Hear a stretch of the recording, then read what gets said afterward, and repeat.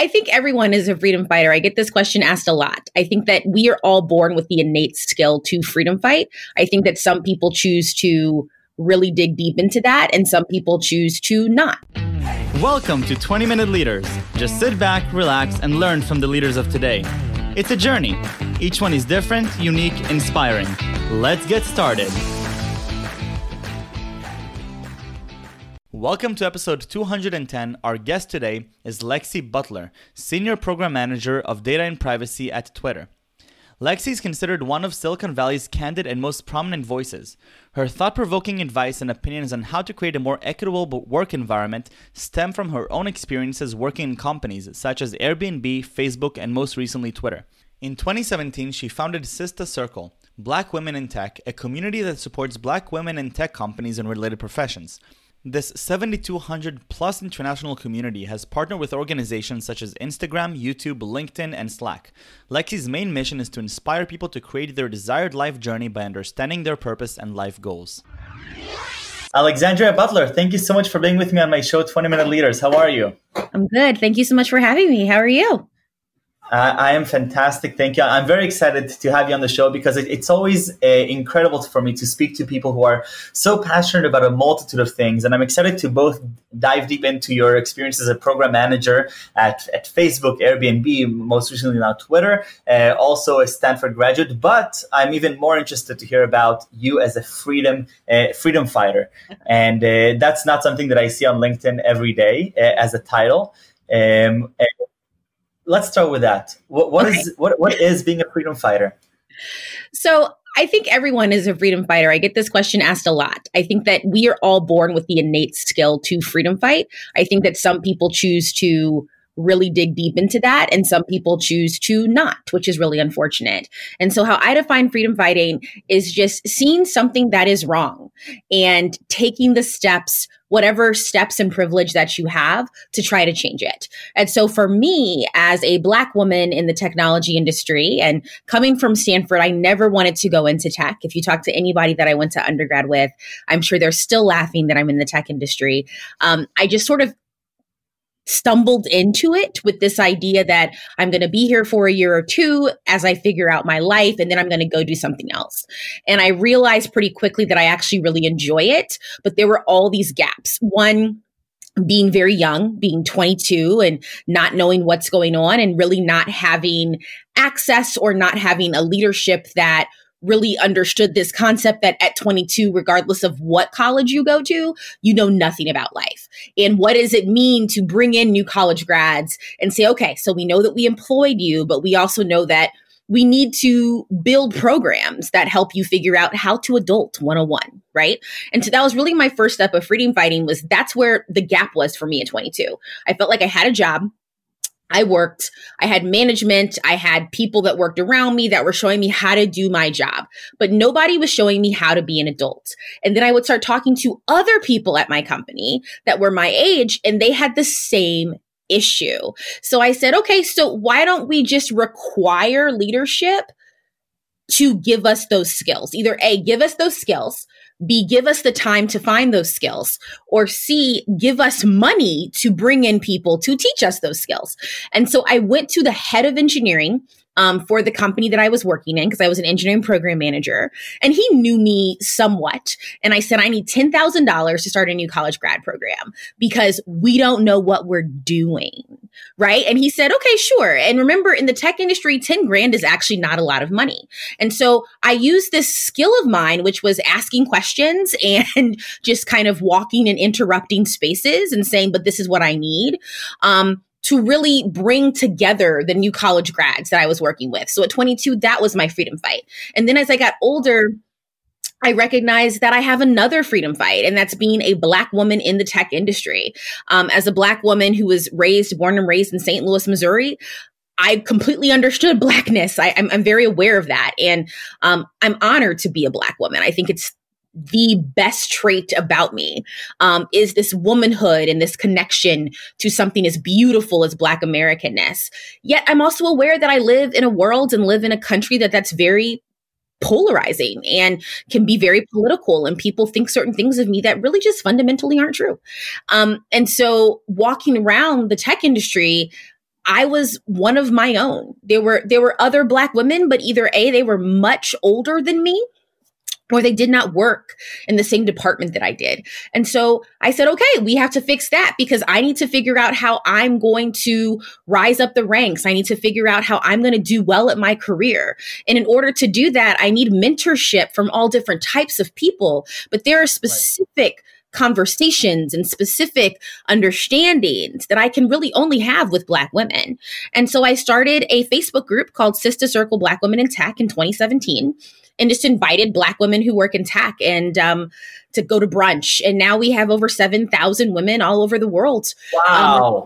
We partner with tech companies to start really having these important conversations. And these important conversations are not just D&I focused, diversity and inclusion focused. I always tell people, Black women do not need to be preached to about diversity and inclusion. Like, we already know that's an issue.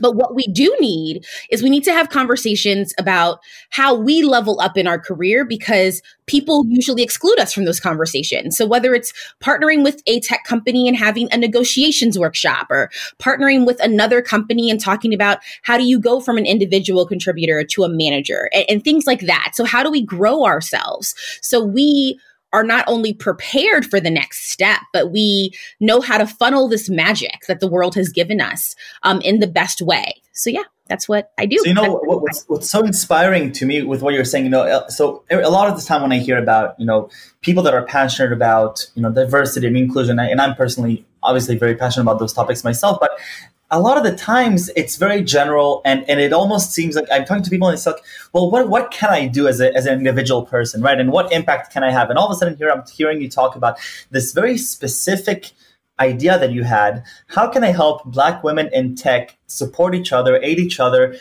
get tech companies to come and give us these negotiations, workshops, and classes, and help and create a supportive community? And I can only imagine the amazing impact you've had on those thousands of women. And the lesson that I'm taking away from this is, we're all, we can all have an impact in our immediate community. We don't have to, it's not an all or nothing game, which is to me really inspiring. And that's what freedom fighting is, right? Because I always tell folks, my day job is not diversity and inclusion.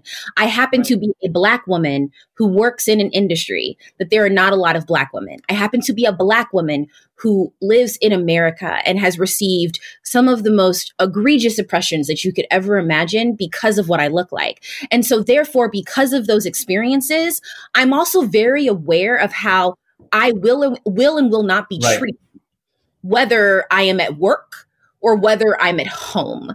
And so what happens when I stand in that power, even when I'm at work, not even talking about Sister Circle, but talking about my day job, and talking to my manager or having conversations with my coworkers, because that's freedom fighting as well, right? Being in a room and helping build a product and raising my hand and saying, hey, are we thinking about Black people as we're doing this? Hey, have you thought about how that may affect ABC community? Hey, so I noticed that this room is somewhat diverse, but it'd be great if we had this type of person in the room to give this perspective, because I know I can't give that, and I know all of you can't give that, and we need that perspective before we launch this product. And that is really what freedom fighting is. It's this intentionality to say that, like, I don't have all the answers, so I either A, the answers that I do have, speak up, or B, the answers that I don't have, speak up and literally drag the person in the room that I think has the answer or knows the person who has the answer, because that's what diversity and inclusion really is. It's just being the person in the room that says something's not right. So if all I have to do is just go find the person to fix this, I have no problem sending that email. How do we make this a norm? So not every company has an Alexandria working for her, and obviously looking at your incredible lineup of amazing companies that you've supported, it shows what you're bringing to the table. But what can every startup that's growing, or every company, what can we do to make this more of a norm, to keep having this mindset of can we think critically about who's in this room, who are we representing, who are we supporting on the other side, and who are potential customers that we might not even be thinking of? I always tell people to recognize your own privilege, right? It was funny. I was joking with the coworker last week about this, and I said, I find it interesting that people refuse to deal with their trauma, but instead want to put their trauma on me, which makes no actual sense, right? So deal with yours and then come talk to me. And to me, what that means is that in order to be that person, you have to know yourself fully. And to know yourself fully, you have to recognize your layers of privilege. In any given situation, you have the most privilege in the room, you may have the middle, or you may have the least. Unfortunately, because of white supremacy, we identify people based on what they look like. But as we all know, everybody comes from a story. So there's lots of privilege that you may not see when you physically look at my body, right? Whether it's whether it's you have a person that comes from poverty, or whether it's you have a person that did not grow up with a mom and dad, right? Like you may not physically see that on themselves, but that is a lack of privilege. And I think people need to really do this work. So a couple of years ago, I started this workshop called the Privilege Workshop, which I've been doing with a lot of companies and groups of people to say, hey, let's just sit here for the next 2 to 3 hours and figure out what your layers of privilege are. Because I fundamentally believe that if you can identify your layers of privilege, if you can say, hey, this is my gender, and because of this gender, it is either a layer of privilege or it is not. This is my race. And because of this race, it is a layer of privilege or it is not. This is my educational background. I know this is a Stanford platform. And I always tell folks that I went to Stanford University and I have to own that privilege. I went to Stanford University, which is an elite institution that I'm very proud of going to. I'm not going to apologize for my degrees. But at the same time, I'm also aware that it is a privilege and most people don't have that privilege. And I'm also not going to sit here and pretend that I don't know the privilege of going to a school that helped build the industry that I work in. Right? Like there's layers here. You know what I mean? It's like going 100%. To an Ivy League school on the East Coast and working on Wall Street. There is a privilege there because we all know Wall Street, many people from those East Coast schools have funneled and fueled, right, that workforce. So I can't sit here as a Stanford grad working in the technology industry to not accept and identify that privilege, whether or not I speak it out loud, but that is there, right? And once you identify your privileges, if you can identify your privileges, then you're also at the same time acknowledging that they exist. And in that acknowledgement, you're acknowledging that, oh, so other people don't have those things. And that's what we all need in these workspaces is people to acknowledge what's in front of them. Do not make excuses for it. I get very tired of people making excuses for their privilege because most of the time privilege is not something that you did to yourself. It's things that it just happened this way. It's like a deck of cards. But honoring that privilege by saying, so this is what it is. And how can I give back to people who don't have that privilege? So for me, for example, how do I give back to people as a Black straight woman working in the technology industry with 2 Stanford degrees? How do I give back to people? Well, one, going back you've done a lot. Yeah, going back to Stanford and helping Stanford kids and advising, but also 2, making sure that I'm talking to other students who did not go to Stanford. Amazing. And say, okay, so how can I help you? And let's have these conversations that I'm very aware that I was having at 18, 19, 20 years old at Stanford that other kids may not have had, right? Or have had, but never had in a technological lens because Stanford is very techy, right? And so that's what I think we all need to do. And if we all do that work of getting to know ourselves better, then when you walk into professional spaces, you then know yourself. Then you can also be aware that like, oh, so this person doesn't have that in this moment. So how can I just give it to them for a few seconds, right? I love it. Alexandria, a lot of these things are, in we have to look into ourselves and recognize, and I think very critically, especially in 2020, I lived in Israel most of my life. I came to California this past year to start Stanford, and all of a sudden I'm hit with this polarized, area where I'm understanding that there are these deep-rooted conflicts which may have been, brushed under the rug for some people. Obviously, for many others, it hasn't been. And all of a sudden, there's this whole uprising of polarization of 2020, and I'm becoming very conscious of it myself. But what is one thing that every person that listens to this, including myself and my friends, can do tangibly to help make things a little bit less polarized and help really understand that, some of us come from a more privileged background and help those that don't? Stop assuming that your story is the single story of humanness and humanhood, if that's even a term. It should be a term if it's not. Definitely. Yeah, stop assuming that your way of life and your way of thinking is either the only way or the best way, right? When we are born, we come into this world with so much stuff. A lot of that is trauma that is given to us from our parents and our ancestors. Not our fault, but it is there and you have to acknowledge it. A lot of it is blessings and prayers and hopes that come from the same people. A lot of it is the environment in which we live in. A lot of it is religion, right? What religious texts have told us. And I always tell folks, I think religion is so beautiful. I love learning about different religions. I was raised Baptist, Black Baptist, coming from the Midwest of the country. But I think all religions are beautiful. I'm also aware that religion historically, including today in present times, is used to oppress people. These are and that's something that we have to come to terms with, right? And so that's important, is that you can come to a table with people who are nothing like you. And regardless if you agree or disagree with them, you can look at them like a human and say, but I want to actively listen to your story. Because all of us have stories, and our stories directly come from our experiences. 100%. Right? To give you an example, I was on Instagram a few nights ago, and I was actually reading this thing from this person that I went to high school with. And she is clearly anti-abortion. She is pro-life. And I was just reading her stance. I don't agree with her stance. I am pro-choice. And I'd like to say that pro-choice is not pro-abortion. It's just pro-choice for me is this ideology that people have a right to choose what they want to do with their bodies. And that's none of my business. And I should not be involved in it. But and I agree with you. Interesting conversation in the comments with this woman that I think she went to college with, and I don't know this woman, where this woman was very upset by this person's beliefs.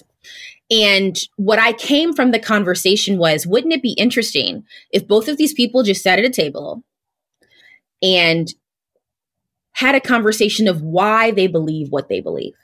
Yes. Beliefs are valid, right? And especially in America right now, this like pro-life and pro-choice conversation is an historic conversation. I don't want people to think that I don't think that. It's a very important conversation, especially right now, what's going on today on the Senate floor. Exactly today on the Senate. It started a couple hours ago on the Senate floor. But what happens when we can all just sit there and not just say, okay, so you believe this, but say, so why do you believe this? Right? Where does this come from? And that doesn't mean that when we finish this conversation, I'm going to agree to your belief. But at the very basic level, when we finish this conversation, I'm going to see you as a human. Right? Exactly. To that point, I have to bring this up because I had a show a few weeks ago with Professor Larry Diamond from Stanford. He was one of my first professors. He was actually the very first professor I walked into class on my first day, which was called The Spirit of Democracy. And it was such a moving moment because, and I brought it up in that episode, is because 10 minutes into class, he started tearing up when he was telling us about an experiment him and his colleague Jim Fishkin ran called America in One Room in Texas. They brought together a random sampling of hundreds of Democrats, independent, and Republicans. And for 3 days, they had them deliberate with moderators. And regardless, the change in policies and the change in thought, that wasn't really interesting to me, because what to me was really interesting was the question that they asked Democrats, how do you now perceive the Republicans across the table? Republicans, how do you perceive Democrats? And across the table, the two groups started seeing each other as humans and started seeing each other as thoughtful human beings and not as enemies that are trying to destroy their country. And to me, that was very moving. Unfortunately, we don't see it at a large scale yet, but they proved that with what you're saying, that's definitely something that's extremely valuable. Yeah, I think that we all have to do that, right? And not just in America, right? I think every place is polarized. Yeah. Like, you're from Israel. I'm not going to blow up your spot, but I'm sure you've had some conversations about the maybe one or two, more than a few, right? And just everywhere in the world. And I think that we have to really just come from this place of less of defense and more of, why do you feel that way? Because when you come from why do you feel that way, and then I see you as a human, then I'm opting into maybe not necessarily agreeing with you, but figuring out how can we come to a middle ground, right? I always tell people I am only polarized on issues that literally affect my humanity, right? Like, if you believe that I should not be a citizen, that's going to be like, there is no middle ground for that one. If you believe that I should not be alive, there is no middle ground for that one. If you believe that I should be considered a secondary human, there's no middle ground for that one. But other than that, we can make a lot work, y'all. We can make a lot work. But yeah. The only thing that I can wish for us and everybody else across the country, that going into this turmoil of a few months, it's not even going to be is to have proper discussions and peaceful discussions. That's the one hope I have coming out of this election. I don't know how feasible it is. I think it's going to heavily depend on where the election goes, but we can all hope to have a little bit more humanity. That's what I'm taking out of this conversation. Alexandra, I want to thank you again so much for being on the show. I had so many questions I wanted to ask you about your different roles at Twitter, Airbnb, and Facebook, but the things that you're talking about here, I think, are so critical and so incredibly important right now for when we are. So thank you for sharing with me your insights and the amazing work that you've done. And before we leave, I have to ask for 3 words that you would use to describe yourself. The hardest question ever. Okay, so my first word is actually a phrase. So I'd probably be freedom fighter. My second word would probably be accepting. And then my third word would probably be curious. I think all of those 3 things, when you put them all together, really encompasses who I am in my professional and my personal life. Right? Yeah. I want to know more about Alexandria. You, about people. And yeah. Mm-hmm. I love it. Thank you so much. This is great. And thank you for being on the show. Thank you.